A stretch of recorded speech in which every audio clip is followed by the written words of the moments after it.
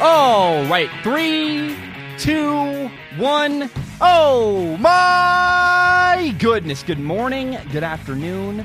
Whatever it is for you, I hope you're having a fantastic day. My name is Zach Schaumler. This is Strong Opinion Sports. Thank you so very much for tuning in. I want to be completely transparent. I keep saying, people tell me that I need to say blah. I'm making it sound like I have producers and a lot of help. I'm the only person who makes the show. It's just me alone in a bedroom. But my dad tells me I'm supposed to tell you that, hey, Strong Opinion Sports is not just a YouTube channel. It is, in fact, also on iTunes, on Spotify, on SoundCloud. You can hear an audio-only version of Strong Opinion Sports. It's a podcast, and it's everywhere you can listen to podcasts. If maybe you don't like podcasts, maybe you're a YouTube person.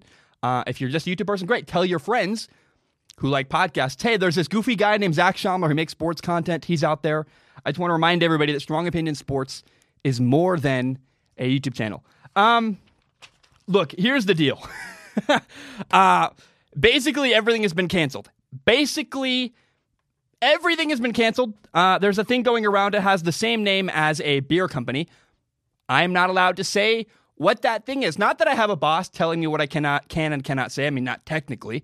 On iTunes, they don't care. On Spotify, they don't care. Everywhere the podcast goes, nobody cares if I say the name of the thing that is circulating the globe, getting people in problematic times. But if you use the name of the thing that is going around that is the same name as a beer brand, you get demonetized on YouTube. So for today's episode, we are not going to be referring to it as... we're going to be calling it... I haven't thought of a name, actually. I didn't come this far. We'll call it Television Remote. Television Remote is going around. That's a horrible name. I'm sorry. I'm doing the best I can. And as a result of that, March Madness is canceled. The XFL season is canceled. The NBA season has been delayed and postponed. They're supposedly going to reevaluate in about a month. My estimation is that in a month when they reevaluate, they'll probably go, things are worse. We're not going to finish our NBA season. That's pretty disappointing. Very sad. I mean, look, the NBA playoffs were going to be phenomenal this year. I'm really sad we're not going to probably have them. I hope we do. Hope I'm wrong. I listened to a Joe Rogan podcast about about TV remote that's going around. And basically what I learned was it's going to get worse, not better. So if that guy's right, then we're in trouble. The NFL draft was moved back until, at the very least, late May. The MLB season has been postponed. Even the Formula One race I was really excited to watch in Australia was canceled. I'm very sad. There's not a lot going on, so sports are completely on hold. However, good news, at least for me, I don't know about other people in the sports world, Strong Opinion Sports is going to be very uniquely fine. I am lucky. I'm very fortunate. I'm just going to focus on making film analysis videos, which I know is what people honestly want anyways. People keep saying, when is film analysis coming? And I've been saying, relax, be patient. I was very aware that the minute that the XFL season ended, there's going to be nothing. All of summer is pretty boring and bland. Well, now it's going to be even more boring and even more bland. We'll probably have some free agency stuff. Who knows when the NFL draft is going to happen, but we do have a lot of film analysis stuff. I'm very, very excited that I get to honestly, it's kind of nice to get to really dive into that stuff. I was just waiting for a rainy day. Well, that rainy day has arrived. On March 18th, NFL free agency is supposed to start. I think it'll happen. That's mostly just phone calls. They don't need to gather a large group of people to make that happen, so that should be fine. In light of all this stuff, in light of television remote going around and bothering everybody and making people have problems with their health, I actually have seen, I got to say, the best side of humanity. It's been a weird couple weeks. Grocery stores have been insane. It actually snowed where I live, which is it never, ever, ever snows where I live. So I had a snow day yesterday. Made a snowman with my girlfriend. It was super fun. I was checking out Winco Foods 2 days ago. I was buying 4 gallons of water because what I do, I have a really bad sinus problem, and I use a sinus rinse every single day. And because I don't like going to the store very often, so whenever I go to the store, it's $4. I buy 4-gallon containers, move on with my life. Well, I'm checking out a Winco. I have 4 gallons of water and a slice of bread, a thing of bread. And they're like, sir, by the way, lines were insane. I was like, I'll just deal with it. And they said, hey, sir, you can actually only buy 2 gallons of water because of, said television remote going around and bothering people's health. um, you can only buy 2 gallons of water. And I was like, oh, like whatever, fine. I check out, I'd move on with my life. And I'm loading up my 2 gallons of jug and my water, and what do we call it? My thing of my bread into my cart. And the woman behind me taps me on the shoulder and says, hey, I bought these for you. Here are 2 more gallons of water. I know times are tough, whatever. Here you go. And I just was like really kind of happy, instead of, it was 2 per customer, and she decided to behind me buy, spend her 2 on me. And that was pretty cool. I just saw the good side of humanity, where I think we have an opportunity as television remote goes around and bothers a lot of people and hurts people's health. Number one, I hope everybody's being safe and being totally healthy, but also recognize that just a little tiny gesture of kindness, buying 2 gallons of water for the person in front of you, can go a long way. I know things are very weird. Italy is destroyed right now. A lot of stuff is going on all over the world. And I just want to encourage people, number one, wash your hands, be safe, but also be kind. Just be kind to people. It's a really good principle in life anyway, but especially as, television remote is going around and bothering people and hurting their health.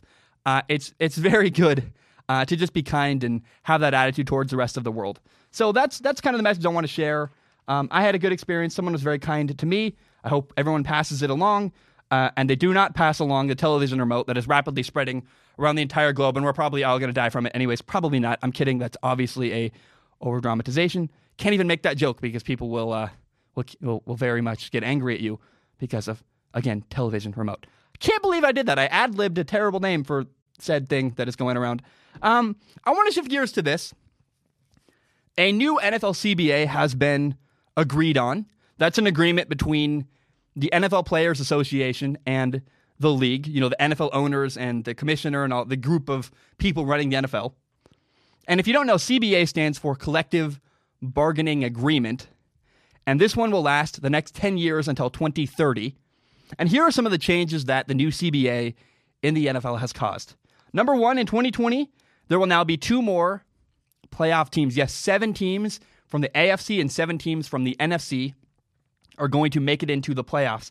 The number one change here is that only the number 1 seed in the NFL playoffs will get a bye. That will be during wildcard weekend. Every other team is not going to get a bye week during the playoffs. So now I believe the battle for the number 1 seed will be fiercer than ever.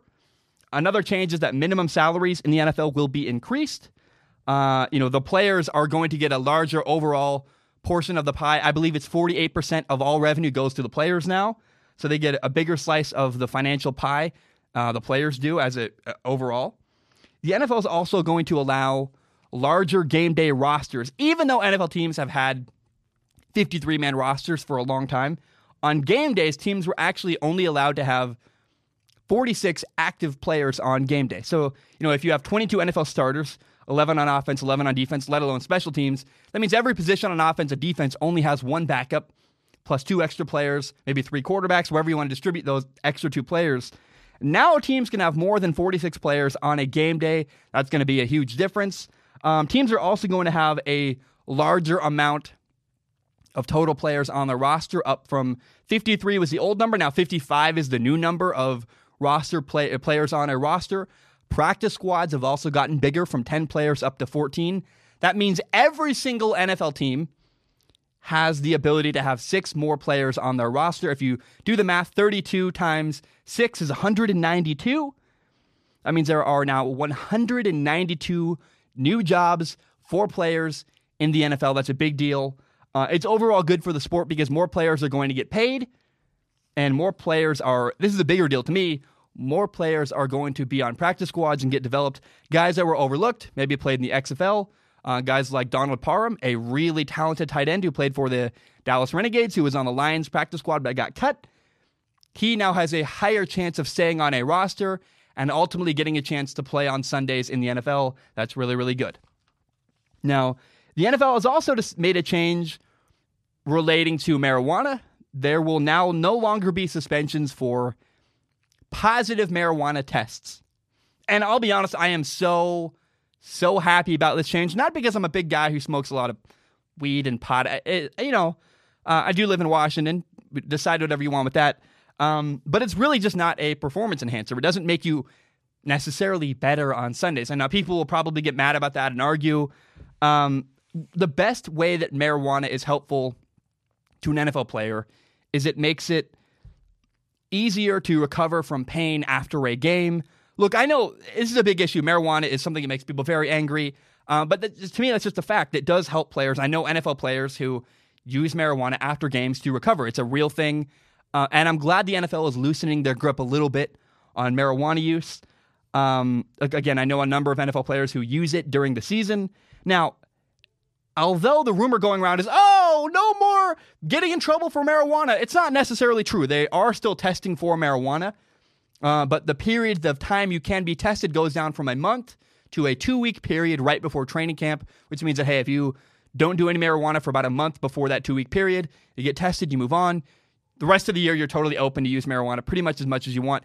If you do get caught and tested, then you have to pay a fine. They can only fine you for up to 3 weeks of pay. And the other thing is that if you get caught 4 times, on the 4th time, you can, in fact, get suspended for games. But that's like 4 times getting caught. It's pretty difficult. I honestly, my opinion, because I don't think it's really a performance enhancer, it helps guys recover. I do not, which I guess you can argue is a performance enhancer, but I think it's just good. Like, injuries are a big deal. Guys are getting their heads beat in. Can we give them an easier way to recover and feel better after getting bashed on Sundays? I believe the NFL should not test for marijuana anyway. I think the reason why they are testing, actually, straight up, is not because they care about marijuana use, but more because they're afraid their fan base will get mad if they don't, and they don't want a culture of, hey, everybody in the NFL is a total stoner. They want to avoid that, so they will test a little bit.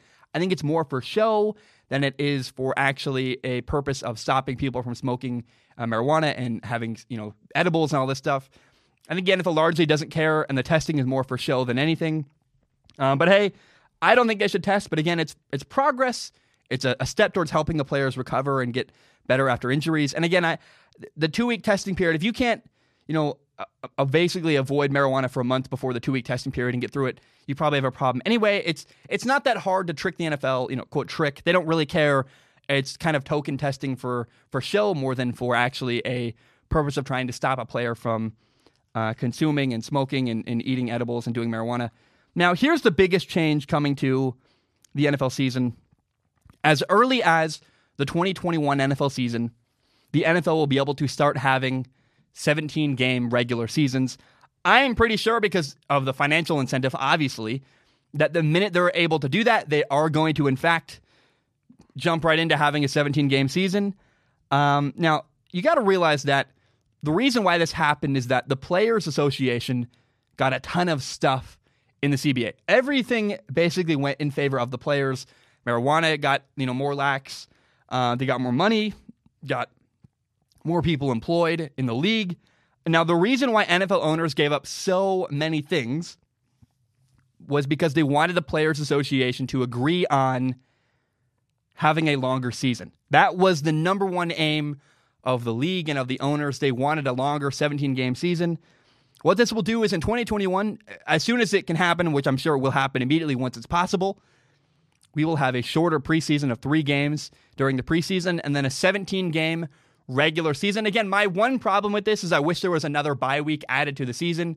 But people don't realize how long an NFL season is. It's basically 3 total seasons. You have the first part of the year, September, October, where a team will look really good. Then injuries will kick in. There's that middle half of the season. Then there's that final half of the season. I'm kind of sad because statistics are all screwed up. I mean, like, people are going to be saying, well, this guy in 17 games had this many yards, and this guy in 13 games had this many yards. Like, it's not really comparable. You can't compare the previous era to the current era. That's why I hate statistics anyway. They're not really at great a showing of how good you are. There's a lot of empty stats and things moving around. But even more now than ever before, all-time stats are going to be totally skewed because of a 17-game regular season. But all in all, I don't think it's bad. I think that the changes made to the new NFL, the CBA, has changed a lot of things for the positive. The number one change I think to pay attention to is that, obviously, the 17-game season is a big deal. The players are happy about the marijuana, the lack of restriction on marijuana now. But adding 2 more playoff teams is a really big deal. The Rams would have made the playoffs this year. The Steelers would have made the playoffs this year. I think in the end, it's good for the sport to have more playoff teams. I was hesitant. I was concerned. But really what we're going to get is week 15, 16, 17, and then someday 18 at the end of the year, the final month of the season is going to be even more competitive and more interesting than ever before because there's now 3 wild card spots, 3 teams that don't win their division will make it into the playoffs. It's going to be so much fun, and the playoff hunt is going to be more interesting than ever. Now, the other thing to pay attention to is that only the number 1 seed in the NFL gets a playoff bye. That's a massive, massive deal, which means that the battle for the number 1 seed in the AFC, the battle for the number 1 seed in the NFC is going to be fiercer than ever. It's going to be a lot of fun. And again, all in all, I think the changes the NFLCBA has caused on the league are actually all pretty solid. I don't have a gigantic gripe with any of them. Change is change. I don't love change. I really would have been happy and fine with things staying the same. But the players got so many benefits and so many things have changed in favor of the players. That makes me really happy. I'm glad that the minimum salary got raised because careers are so short. And I like the thought of players getting as much money as they possibly can in the window of their career. Guys like Tom Brady are fine. You have to think about the offensive lineman that plays only, he plays 3 seasons. He's got to make as much money as he possibly can in 3 seasons. Offensive linemen, backup receivers. It's the little guys that really got a massive, massive quality of life improvement from the new CBA. That's really good. And I'm really happy with the changes that the NFL has made with the new CBA. All right, guys, I want to shift gears to a film analysis video. Really a topic, I guess. What do you call it? A film analysis topic? We're going to be talking about Denver's quarterback, Drew Lock. And so let's get into that right now. Last season, as a rookie quarterback in Denver, Drew Lock started a total of 5 games, week 13 through the rest of the season. Now, the number 1 question I wanted answered from film is whether or not Drew Lock is a franchise quarterback, or at the very least, could he become a franchise quarterback? So, without further ado, here's what the film says. If you're going to talk about Drew Lock's rookie year, then you have to talk about his ability to run around and extend plays. This aspect of his game cannot be understated. And I'll be honest, I did not see it coming. The dude ran and ran and ran around a ton. He moved around, he avoided pressure, he kept plays alive, and then ultimately threw the ball downfield. It just was so impressive to me the way that Drew Lock ran around behind the line of scrimmage last year. Now, here's why I believe he's a franchise quarterback. On film, I saw 3 really important things. Number 1, I saw improvement over the course of the 5 games he started. Number 2, I saw overall good decision-making. And number 3, Drew Lock has undeniable talent. The dude throws the ball really well and made some attention-grabbing plays. Let's start by talking about his decision-making. I was so impressed with the discipline he showed. His willingness to take what the defense gave him underneath rather than forcing throws downfield. In college at Mizzou, Drew Lock's teams were often not as talented as their opponents. And I believe that at times in college, Drew felt pressure to make a big play to help his team. I call it hero ball, when a guy gets impatient and tries to make a big play rather than just focusing on making a good decision. Now, in the NFL with the Broncos, he was able to just focus on making good decisions. He showed a willingness to throw the ball away instead of forcing throws into coverage. And one of his most disciplined plays of the year was when the Broncos ran a trick play called a flea flicker, and nobody was open, but he did not get greedy and force a throw downfield. Instead, he just ran for as many yards as he possibly could. I got to give Drew Lock a lot of credit from last year. He spent the first half of the season injured. And it's pretty clear he used that time to mentally prepare and learn the playbook.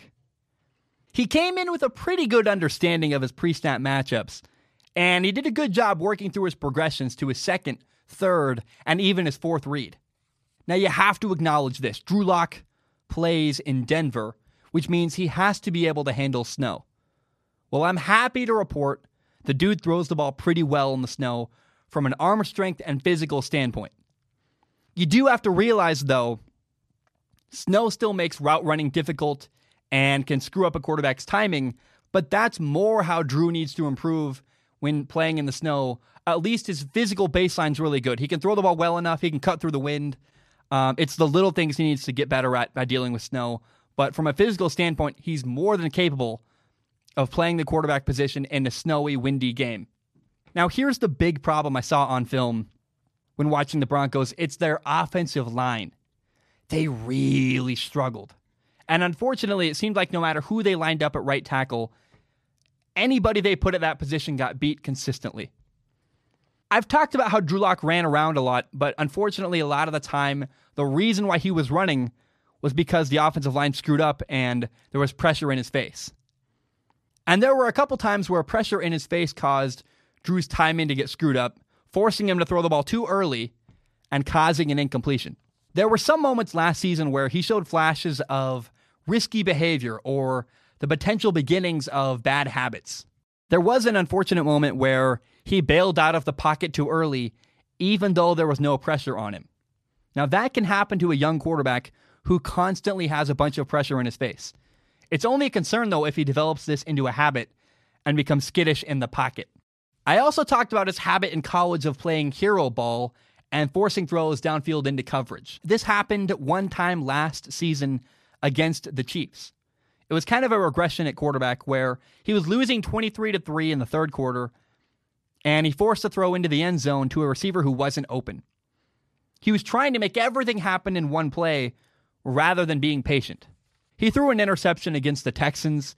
It was a deep ball down the right sideline. He was just late, and the ball was underthrown. But it was actually the right idea. If he just made the throw sooner and thrown a more accurate ball, then it probably would have been a completion. This interception is not a huge deal to me. It's just a simple tweak. Throw the ball earlier, put it in the right spot. That's a completion.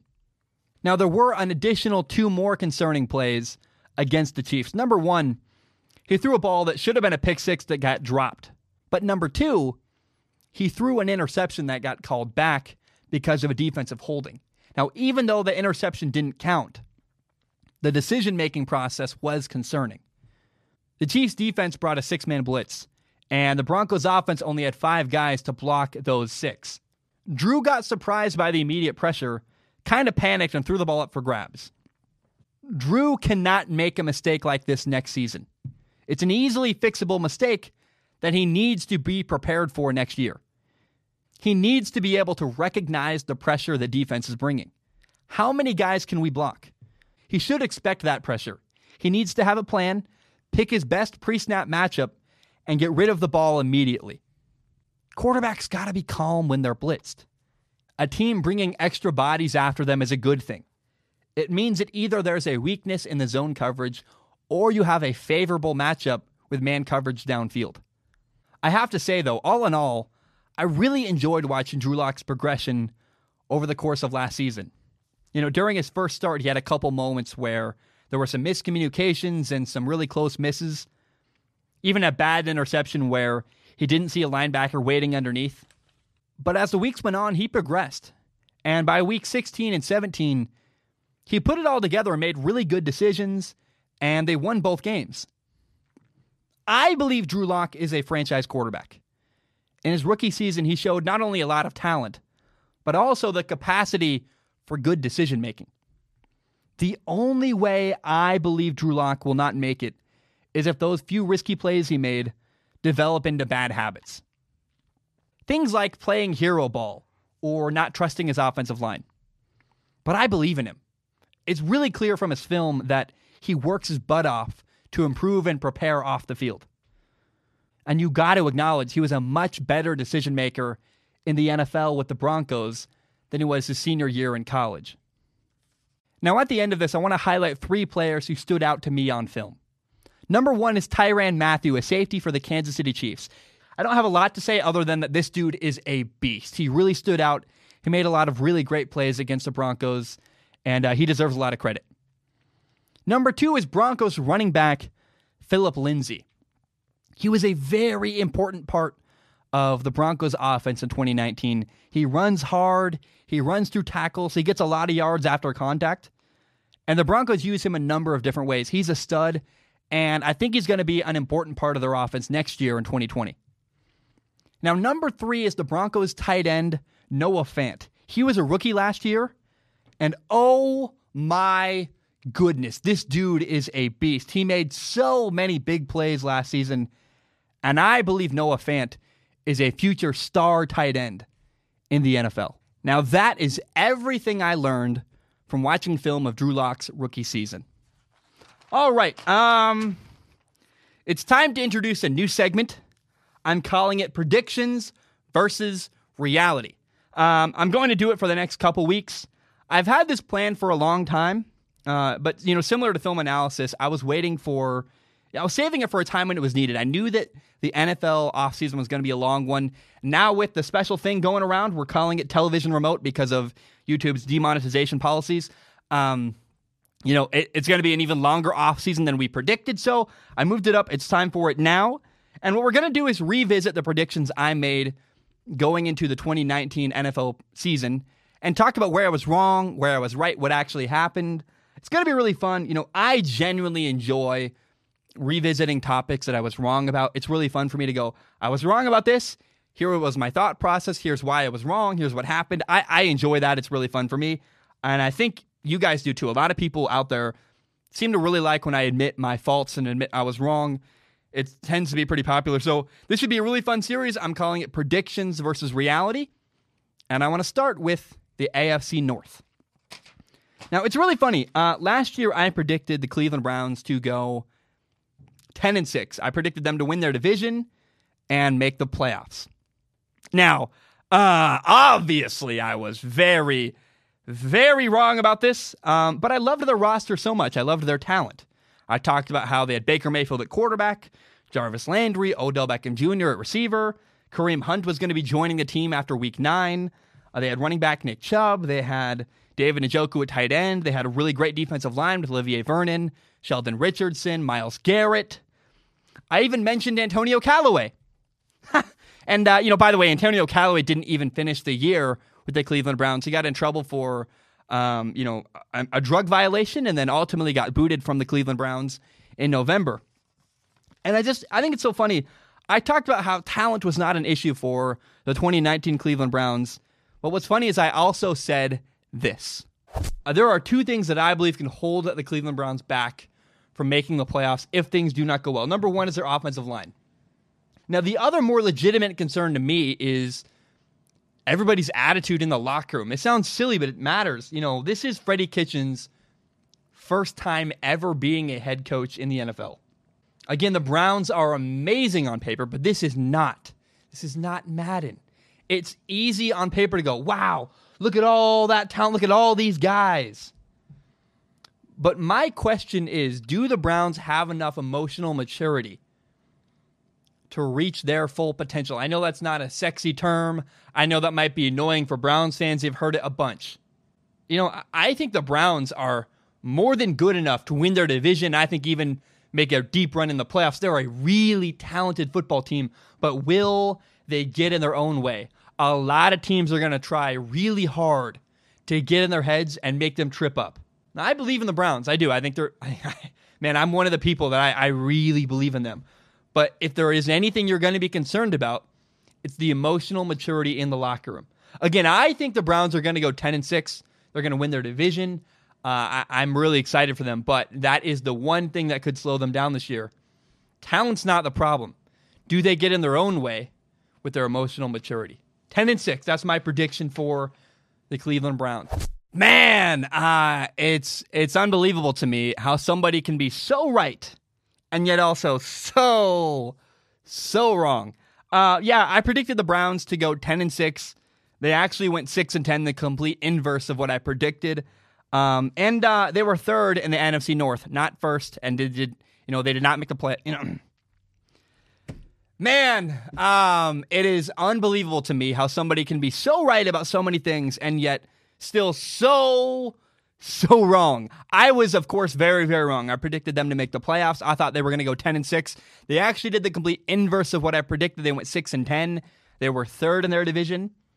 And here's what I nailed, though. Number 1, I was right about the Browns' offensive line. The Browns' offensive line was a massive issue. They had huge, huge problems.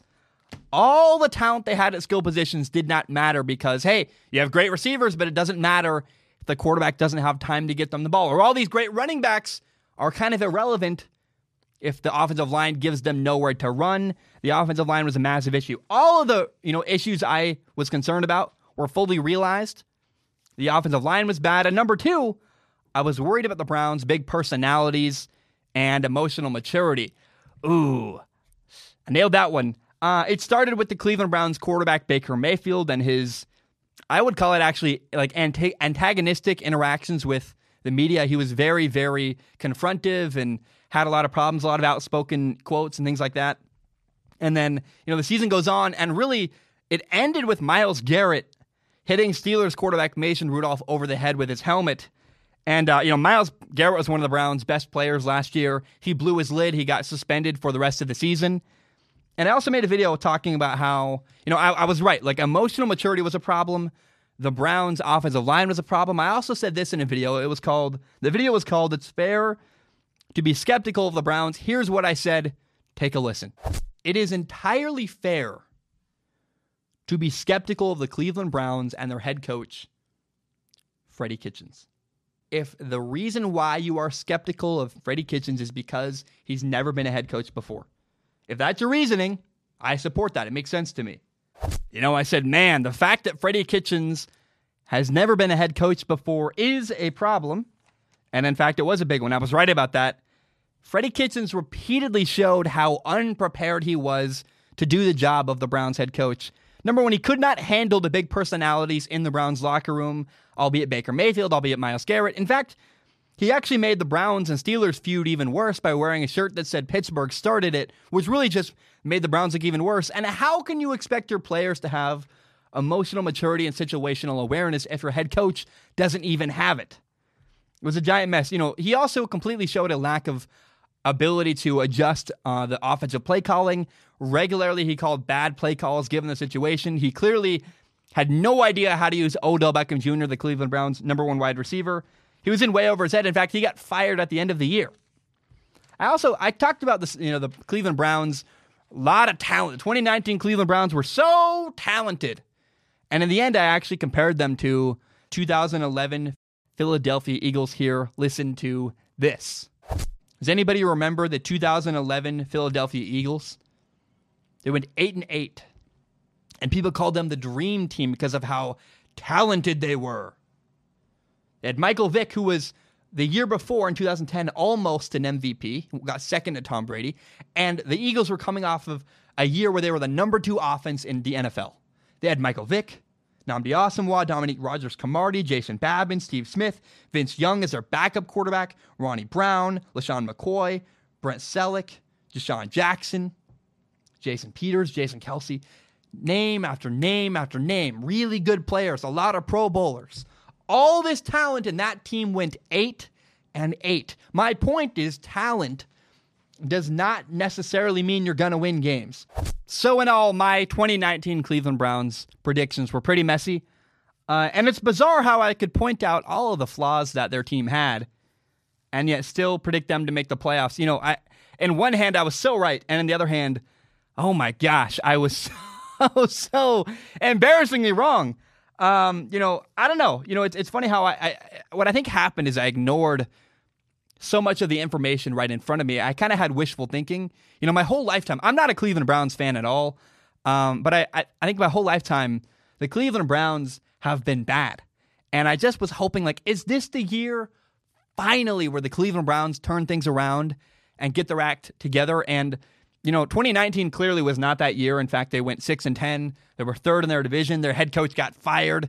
And oh my gosh, Freddie Kitchens was awful. And all the signs were there for their team to be a mess. The offensive line, the head coach, the emotional maturity in their locker room. And, I think it was just wishful thinking for me to put them into the playoffs in my predictions. I was totally wrong, even though I pointed out so many of their flaws. So that's what I think happened. That is what happened. That is predictions versus reality of the 2019 Cleveland Browns season. Now, let's talk about the Baltimore Ravens because, man, I was wrong about the 2019 Baltimore Ravens. I predicted them to go 7-9 and just miss the playoffs. They actually went 14-2. They were the number 1 seed in the AFC playoffs. And I completely whiffed on this prediction. But I will say, going into the year, I was really, really curious to watch their offense in 2019. Take a listen. Here's what I said. There is no offense in the entire NFL I'm more curious to watch this year than the Baltimore Ravens. My theory is they're just going to run the ball all the time, over and over and over again. That's their new philosophy with the Ravens. We are going to pound the rock. Last year, the Ravens quarterback Lamar Jackson ran the ball all over the place. In fact, in his first 7 starts alone, just the first 7, he broke the single-season NFL record by a quarterback for most rushing attempts, again, during a single season. I've never seen an offense quite like it. It's interesting. It's intriguing. One notable thing this offseason is that the Ravens promoted Greg Roman to their offensive coordinator position. His background is in the running game. If you go look back to 2017 when Greg Roman was first hired, he was brought in as an advisor to fix the Ravens' running game. He's kind of a genius and a guru when it comes to running schemes and blocking schemes. And to me, the message is very, very clear. By promoting Greg Roman, the Ravens are saying, we are going to run the ball a ton. I don't know what to expect. It's going to be really fun to watch because I don't think we've ever seen an offense that is going to run the ball as heavily and as much with a quarterback as we're going to see this year from the Baltimore Ravens. Man, young Zach, young me, had no idea what was going to happen in 2019 with the Baltimore Ravens. The Ravens offense was, in fact, a blast to watch last year. Greg Roman, the offensive coordinator, came up with all kinds of really creative running schemes, which helped Lamar Jackson, their quarterback, dominate. He threw for 3,127 yards, 36 touchdowns, 6 interceptions. Here's what's crazy. He actually ran for 1,206 yards, another 7 touchdowns. He was the NFL MVP. They were the number 1 offense in the NFL. Again, they were the number 1 seed in the AFC playoffs. And I will say I had 2 concerns going into the 2019 season for the Baltimore Ravens. Here they are. Take a listen. The Baltimore Ravens lost a bunch of defenders. They lost C.J. Mosley, a linebacker who signed a gigantic contract with the Jets. They lost Darius Smith, who was their sack leader last year. He went to the Packers. And they no longer have Terrell Suggs and Eric Weddle, 2 longtime veteran leaders in the Ravens locker room. Now, one kind of positive spin you can put on it is that the Ravens did sign probably one of the best, if not the best free safety in the entire NFL, Earl Thomas. But I think it's really unfair for people to expect this to be the Ravens defense of old. This is a different Ravens team. They're going to run the ball more than we've ever seen, and they're not the same defense we've seen in the past from them. My opinion on the Ravens this year is that they're going to really struggle if they run into an offense that can put up a bunch of points, because they're not going to be able to keep up the same way. If they run into the Browns, for example, Baker Mayfield puts up 45 points throwing the ball all over the place. Their defense isn't the same it once was. They're not as good. And if a team is throwing the ball all over the place, they can't keep up because their offense is predicated around running the ball. I think, again, when the Ravens run into a really high-scoring team like the Chiefs or the Browns or the Saints, they're going to really struggle because their offense won't be able to keep up with a high-scoring passing attack. So first of all, statistically, the Baltimore Ravens defense was one of the top 5 defenses in the entire NFL. They lost a bunch of dudes, but what happened was they succeeded anyway. Other dudes stepped up, and they made a key trade. Safety Chuck Clark stepped up. He led the team in total tackles with 73. They traded for corner Marcus Peters from the Rams. Him and Marlon Humphreys tied for the most interceptions on the team with 3. And Matthew Judon stepped up. He had 9.5 sacks to lead the team. Getting a prediction right is not incredibly important to me. I honestly really love just seeing what happens. And even when I'm wrong, it's fun because I get to talk about what I was wrong about and why and what happened. I got a lot of things wrong about the Baltimore Ravens. But here's an odd reality. You could argue that the Ravens struggled to keep up with high-scoring offenses. I know that's weird because they put up 59 points on the Miami Dolphins. But think about this. Only 3 teams scored more than 23 points on the Ravens all season. And they lost all 3 games. They lost week 3 to the Kansas City Chiefs, 33-28. They lost week 4 to the Cleveland Browns, 40-25. And in the divisional round of the playoffs, they lost to the Tennessee Titans, 28-12. all 3 times a team scored more than 23 points against the Ravens, they lost. It's weird. It's a weird reality. Only 5 teams all season scored more than 20 points on the Ravens at all. And if you wanted to, you could say that, and you could argue that despite the Ravens' high-scoring games, again, 59 points on the Miami Dolphins is not terrible.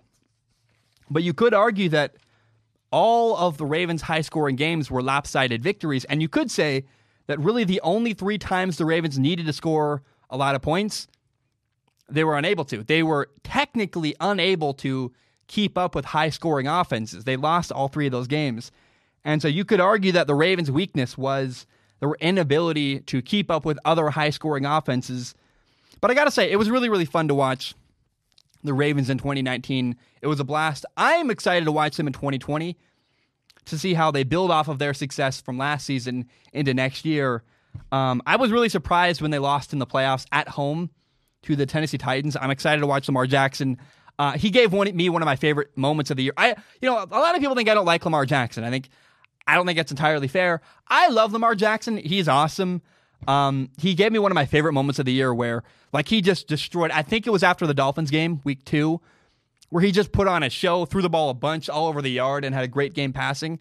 And he kind of looked at, after the game in the podium in the press conference, he looked at the camera and goes, I don't know, not bad for a running back. And I love that because Lamar Jackson is so, he gets it, man. He's really plays with the crowd. He doesn't mind that people doubt him. He believes in himself, and that's all that really matters to him. And so when I see a guy like Lamar Jackson succeed, I'm just happy. I really, really enjoy. His personality is great. He's great for the league. He killed it last year, man. He really changed the quarterback position a little bit with his ability to run the ball. And I have nothing but good feelings for Lamar Jackson. And I'm actually pleasantly surprised at how wrong I was about the Baltimore Ravens. It seems like if any team could have a 14-2 season, be the number 1 seed in their division, in their conference, then it couldn't have happened to better people than Lamar Jackson, John Harbaugh, the head coach. I love everybody in Baltimore. They seem like good people. Lamar Jackson especially seems awesome. And so that is the predictions versus the reality of what happened in the 2019 Baltimore Ravens season. Now, let's talk about the Pittsburgh Steelers. I predicted the Pittsburgh Steelers to go 9-7 in 2019 and finish second in the AFC North. I also thought they'd get a spot in the wild card round of the playoffs. They did not, but I was pretty close when it came to predicting their record. They went 8-8. I predicted them to go 9-7. But I gotta say, in spite of the fact that my prediction was pretty close, they went 8-8. They finished second in their division. I said 9-7, second in their division. My substance was way off of my prediction. I could just say, hey, I was right. I got really close. But no, we got to acknowledge what happened. The Steelers were actually way better than I expected last year. They had so many injuries. They lost a bunch of starters throughout the year. They even lost their starting quarterback, Ben Roethlisberger. But despite the injuries, they were still a really good team. I mean, up until the final week, they were in the playoff hunt, really had a chance to make the playoffs. And I just want to really give them props. They went 8-8 at the end of the year, but they did it, starting at third-string quarterback Devlin Duck Hodges for 6 games. I mean, they went 3-3 with a third-string quarterback last year. Nobody could predict that. Nobody could anticipate that. And you have to give a ton of credit to the Steelers head coach, Mike Tomlin. He was phenomenal. Mike Tomlin got the absolute best out of his roster last year. And if the truth is that if the Steelers had been able to be healthy, this is why I said my substance was really, really wrong. If the Steelers had stayed healthy last year, I mean, I would have been massively wrong about their record. 8-8 with all the injuries they had is actually really an impressive accomplishment. And I also got to say, I was really worried that losing Le'Veon Bell, their running back, losing Antonio Brown, their receiver, was going to hurt them long-term and hurt them last year. Oh, boy, was I wrong about that. I think they were actually better off without Le'Veon Bell and without, Antonio Brown has been a disaster off the field. So I just got to say, I have a lot of respect for the 2019 Pittsburgh Steelers. It's a team I'm going to remember for a long time. They went 8-8, but it's one of the most impressive 8-8 seasons you will ever see. And that is really what happened in my predictions versus the reality of the 2019 Pittsburgh Steelers. Now, let's talk about the Bengals. One that's been really fun. A lot of the Bengals fan base hates me. I don't think it's entirely fair. I predicted the Bengals to go 3-13 in 2019. And the record was actually far worse. And not far worse, but a little bit worse than I predicted. They went 2-14, not 3-13.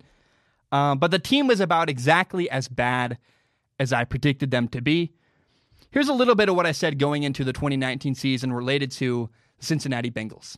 The Bengals make me so sad. I'm predicting that the Bengals are going to go 3-13 this year. Look, I am rooting for the Bengals. I like their new head coach, Zach Taylor. I like how he spells his name. He spells it Z-A-C the same way I do. And he's supposed to be really great with quarterbacks. I'm sure he is. But injuries ruined last year for the Bengals in 2018, and it looks like it's already going to ruin this year for the Bengals. Injuries are just a problem for that. I've never seen a team deal with injuries more. Their number 1 overall pick, Jonah Williams, tore his labrum in OTAs. He's out for the year. As offensive tackle, they were so excited they drafted from Alabama. Done. Their first-round draft pick is out for the year. Then their top wide receiver, A.J. Green's already injured and having problems, missing practices. It's not great. And in the AFC North, in a really tough division with the Browns, the Steelers, the Ravens, you cannot afford to have any kind of problems. You can't have a setback. You just can't afford it. So the sad reality about the Bengals' new head coach, Zach Taylor, is that he was unable to help the Bengals' veteran quarterback, Andy Dalton, last year. Andy Dalton regressed last year. And if you want, you can be an Andy Dalton apologist. You can say, well, hey, he played on a bad team. It's not fair to Andy Dalton. You can do that if you want. But also the reality is that at one point, Andy Dalton got benched for rookie quarterback Ryan Finley. That's not good at all. Andy Dalton and Zach Taylor, it just didn't work. Zach Taylor was not able to help or fix Andy Dalton's problems. Also, sadly, A.J. Green was hurt and missed the entire season last year. Now, I think the reality behind the scenes is that A.J. Green wants out of Cincinnati, but Cincinnati's ownership is really stubborn, and they're not going to get rid of him. I was also really excited to watch Cincinnati Bengals receiver John Ross last year. Take a listen. Here's what I said about John Ross. John Ross. He's a wide receiver. He's entering his 3rd year in the NFL, and he's from my home. He played college football in my home state of Washington. His rookie year, he was hurt a bunch, and then last year he was basically in a dark void. You never heard from him. He had like one highlight that was amazing in the preseason. That was it. You never saw from him again. But John Ross is an incredible athlete. He ran a 4.22 40-yard dash. He's an explosive athlete, and I believe that Zach Taylor's new offensive scheme is going to find ways to take advantage of his talents. He's an incredible explosive athlete that's a mismatch for a lot of people. I'm excited to watch how the Bengals use John Ross this year, and if they can get more out of him than he's ever been doing in the past, because he's too athletic and too gifted to not become some kind of threat in the NFL. So it's not going to be fun. Look, I expect the Bengals to go 3-13. It's going to be ugly. I'm sorry. But I think they're going to have a top 2 pick next year, and then maybe they can rebuild with that. But injuries, you can't have a bad start in this division in the AFC North. It's just not going to happen, and they already have. And it kind of, I hate to say your year is ruined, but you're going to get clobbered by the Steelers and the Ravens and the Browns. You know, it stinks, man. John Ross only played 8 games last year. He got hurt again.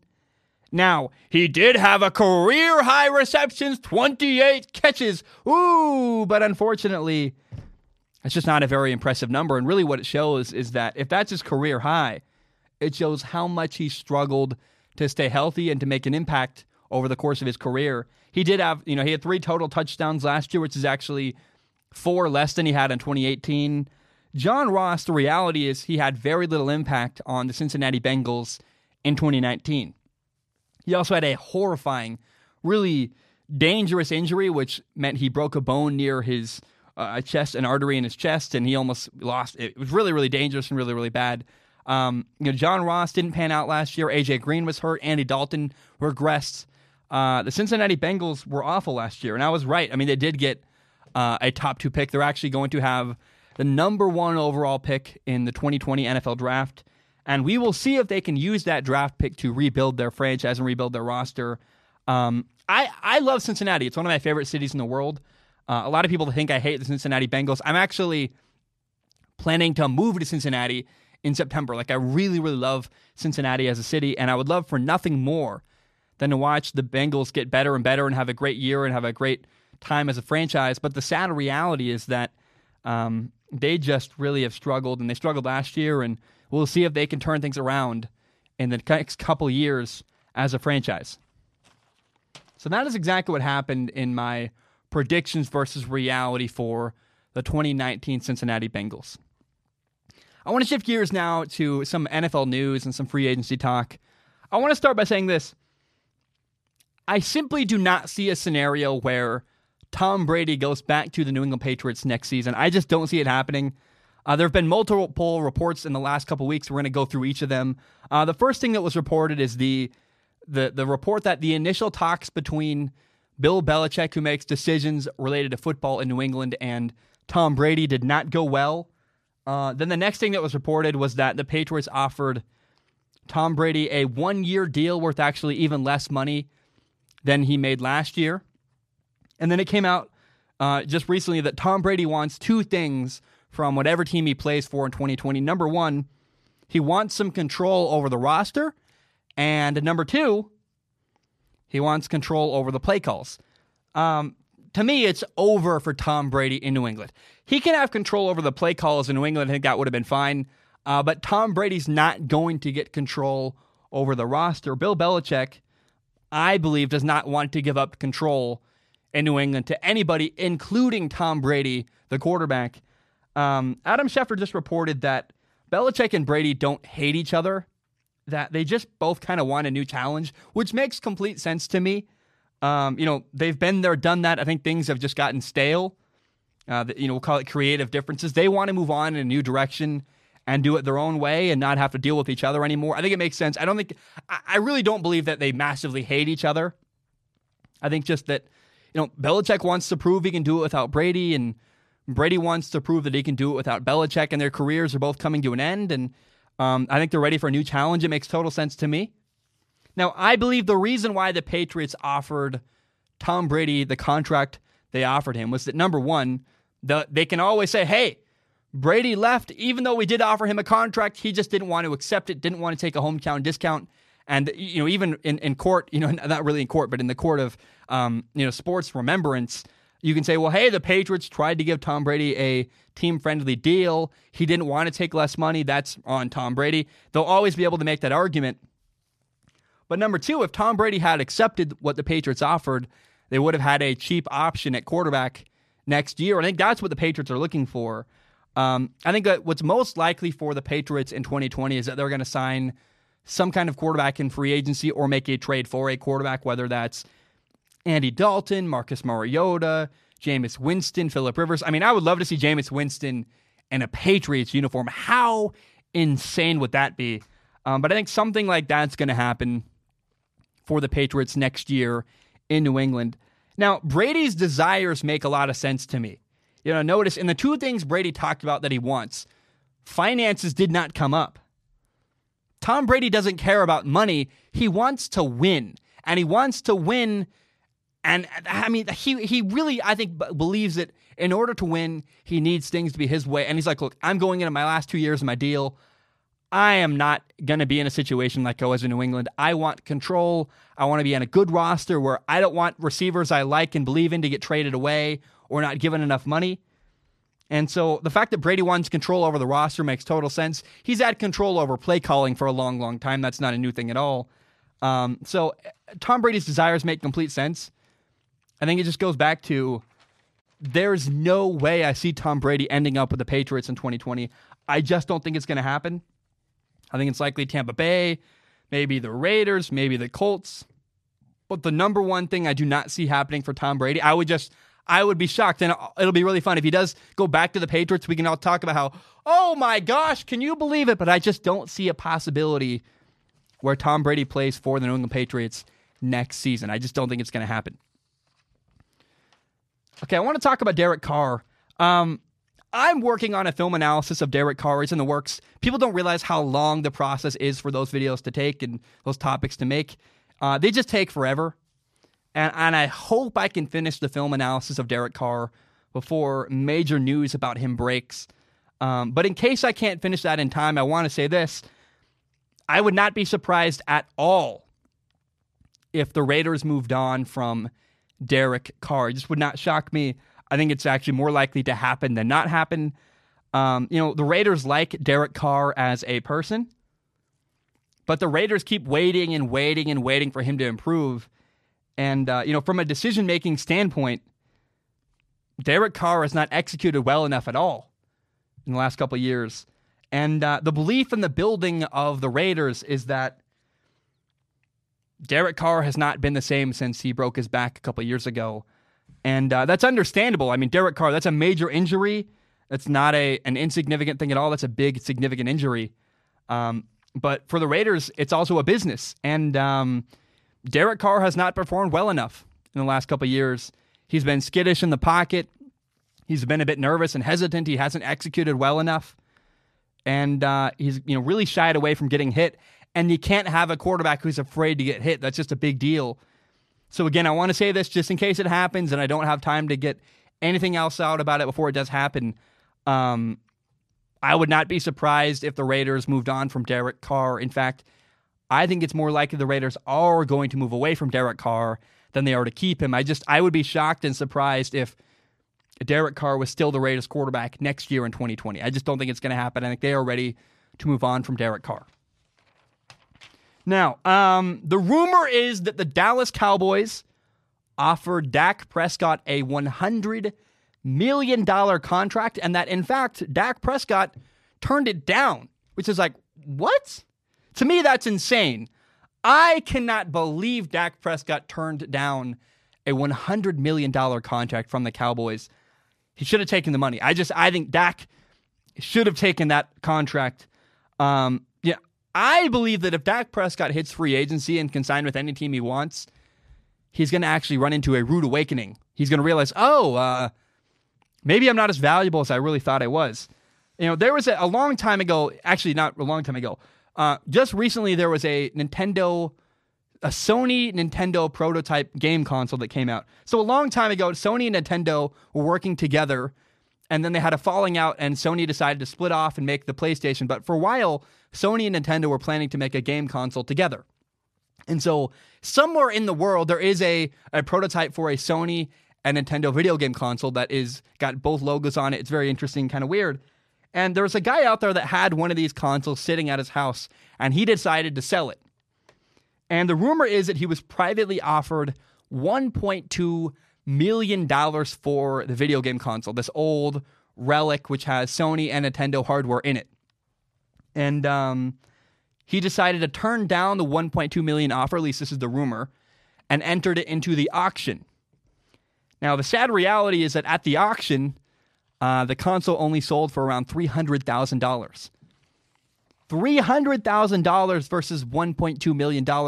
That's a massive, massive difference. Like $300,000 is great, but it is not as good as $1.2 million. The guy should have taken the deal when he had one. And I think it's the exact same situation for Dak Prescott. I mean, we've seen this before. Le'Veon Bell was offered a really big contract by the Pittsburgh Steelers. He turned it down, tested free agency, and then when he hit free agency, realized, the Steelers offer was the best I was offered, and signed a smaller contract, the best he was offered with the New York Jets. You tell me, what team beside the Dallas Cowboys is going to offer Dak Prescott a $100 million contract? I just don't think it's out there for Dak Prescott. I don't. $100 million from the Dallas Cowboys is the best deal Dak Prescott's going to get. I just don't see another team that's like, yeah, let's give you a bunch of money. Maybe the Panthers, maybe the Chargers. That's it. Other teams are like, no way. And I think those two teams are like the Chargers are happy, drafting Justin Herbert or a quarterback in the draft rather than giving Dak Prescott a massively overpriced deal. And so to me, it's so insane that Dak Prescott would turn down $100 million. I cannot believe it.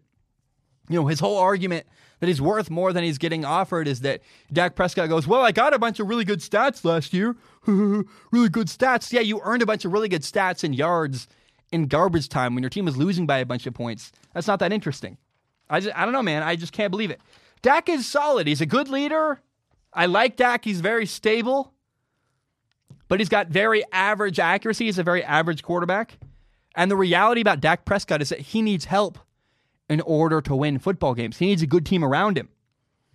So I go back to this. I cannot believe Dak Prescott turned down a $100 million deal. Now, the reality is maybe that deal never existed. Maybe his team leaked the story to try to drive the price up for Dak Prescott. Maybe that's what happened. Maybe in the Sony and Nintendo thing, what happened was the guy said, hey, I got offered $1.2 million, hoping it would drive up the price at the auction. I don't know. But I just don't believe Dak Prescott is as highly sought after of a free agent quarterback as he believes. I would rather have Phillip Rivers. I'd rather have Jameis Winston. I'd rather have Marcus Mariota. I'd way rather have Tom Brady.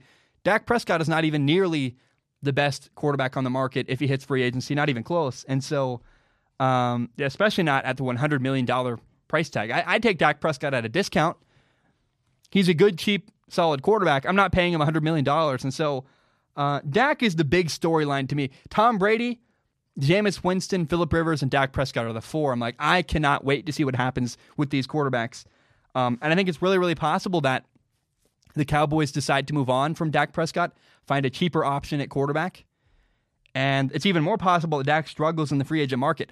Maybe the Cowboys say, hey, we're not going to give you $100 million. We're going to give $100 million to Jameis Winston, or trade for Marcus Mariota, or move up in the draft and draft a quarterback. I mean, I don't think paying Dak Prescott $100 million is a good deal for anybody. And I just don't think it's going to happen. I would really be not surprised at all if the Cowboys just moved on and found a different option at quarterback rather than giving Dak Prescott the money he wants. Quarterback Ryan Tannehill just signed a 4-year deal worth $118 million with the Tennessee Titans. He will make an average of $29.5 million a year. That is $91 million in total guarantees. And this does not surprise me at all that he would get a big contract and that the Titans would sign him. Many people believed that Tom Brady might go to the Tennessee Titans. I personally never thought that was going to happen. You got to look at the long-term goal of the Titans. They want to, Ryan Tannehill's a younger quarterback. He's the guy they've succeeded with before. He's the guy they know. And let's face it, Ryan Tannehill is the reason why the Titans made the playoffs last year. He's the thing that brought in the amount of change they needed, and he's the catalyst that got them to the playoffs. And it's funny, even the years that Ryan Tannehill was in Miami, Ryan Tannehill was always a solid quarterback. He was just never healthy. And I got to point out that it's funny, the one time Ryan Tannehill finally joined a really good team in Tennessee, he was really good. Oh, shock, he succeeded. A lot of people constantly disrespect Ryan Tannehill. They say that Derrick Henry did all the work. He ran for a bunch of yards. He carried the Titans, and that simply just isn't true. Down the stretch, even when Derrick Henry was running for a bunch of yards in the playoffs, Ryan Tannehill made a bunch of key plays, key runs, key throws on third down. In the red zone, he beat man coverage regularly with his arm. Ryan Tannehill showed, especially in the playoffs, especially in the run towards the end of the year last year, he's an efficient, really good quarterback who can make key plays when they're needed. It makes a lot of sense for the Titans to pay him a ton of money. I'm just not shocked by it. I'm not surprised. The reality is that this is the market for quarterbacks in 2020. You pay guys a lot of money. You probably overpay them. That's how it is now. I think the Titans did exactly what they had to in order to secure a long-term plan with the starting quarterback. And what's interesting is that, the sad reality here is that this probably helps Dak Prescott, sad or not, depending on who you're a fan of. I think that the Cowboys are probably going to have to now pay Dak Prescott the money he wants, or who knows, but there's a possibility here that this impacts the market for Dak Prescott and helps Dak Prescott make the money he really wants from the Cowboys. But again, I am not surprised at all that the Tennessee Titans signed Ryan Tannehill to this large contract and gave him the money he got. Guys, my name is Zach Schaumler. Thank you so very much for tuning in. I want to end the show this way. 4 years ago, my younger brother took his life. He committed suicide. It was really, really painful, really, really terrible. And I learned 2 really painful lessons. And so what I want to do is talk about how, if you're struggling, please go get help. Please go get help. My brother suffered in silence. My brother never told anybody he was having a hard time. I encourage you, please, if you're having a hard time, Go talk to somebody. Do not suffer in silence. One day I came home. My brother was dead on the floor. Nobody had any idea that was coming. Nobody was able to prepare for it. So I ask you, please, go get help. Go talk to a teacher, a counselor, a professor, a person in authority. Please go get help from somebody. Do not suffer in silence. If you're struggling, talk to somebody. If you have nobody to talk to, if you really, truly, if there's not a single person you can reach out to in your life for help, then you can call the suicide hotline. The suicide hotline is 1-800-273-8255. The suicide hotline is 1-800-273-8255. The second thing I want to talk about is make sure the people in your life know how much you care about them. Make sure the people in your life know that you're there for them. If they're having a hard time, that you support them, they got your back. My brother and I hung out all the time, and we talked about video games and movies and sports and girls, and we never really had a conversation with a lot of depth. We just didn't. It's just the honest truth. And I regret that. I wish my brother and I had more deeper level conversations. And I encourage you, if you're out there, make sure the people in your life know how much you care about them. They know how much you love them. Tell the people in your life you love them. Give them hugs. Make sure they know that if they're struggling, they can come talk to you if they need help. I want to read something. It's a Jim Carrey quote. It's something I really, really love. Jim Carrey once said this. He said, "I believe depression is legitimate, but I also believe that if you don't exercise, eat nutritious food, get sunlight, get enough sleep, consume positive material, and surround yourself with support, then you are not giving yourself a fighting chance." Again, give yourself a fighting chance, right? Depression is a real thing, but do all the other things to take care of yourself to make sure that you're doing everything you can. I love that quote. Again, I'll read it one more time. Jim Carrey once said, "I believe depression is legitimate, but I also believe that if you don't exercise, eat nutritious food, get sunlight, get enough sleep, consume positive material, surround yourself with support, then you aren't giving yourself a fighting chance." Go outside. Go make friends. Go bowling. Go for a walk. Go do things you enjoy. Give yourself a fighting chance in life. And if you need help from depression, go get help. I encourage you, if you're struggling, please go get help. Guys, my name is Zach Schaumler. Thank you so very much for tuning in. The next episode will be Ask Zach. We got a lot of good stuff. It'll be really fun. My name is Zach Schaumler. Thank you so very much for tuning in. I hope you have a great day. Bam, be safe. Remember, the television remote is out there. It will affect your health. So wash your hands. Don't be afraid to self-quarantine yourself if you can for a little bit. I'm pretty lucky. I work from home. But please be safe out there. I love you guys. Thank you so much. Bam, we are done.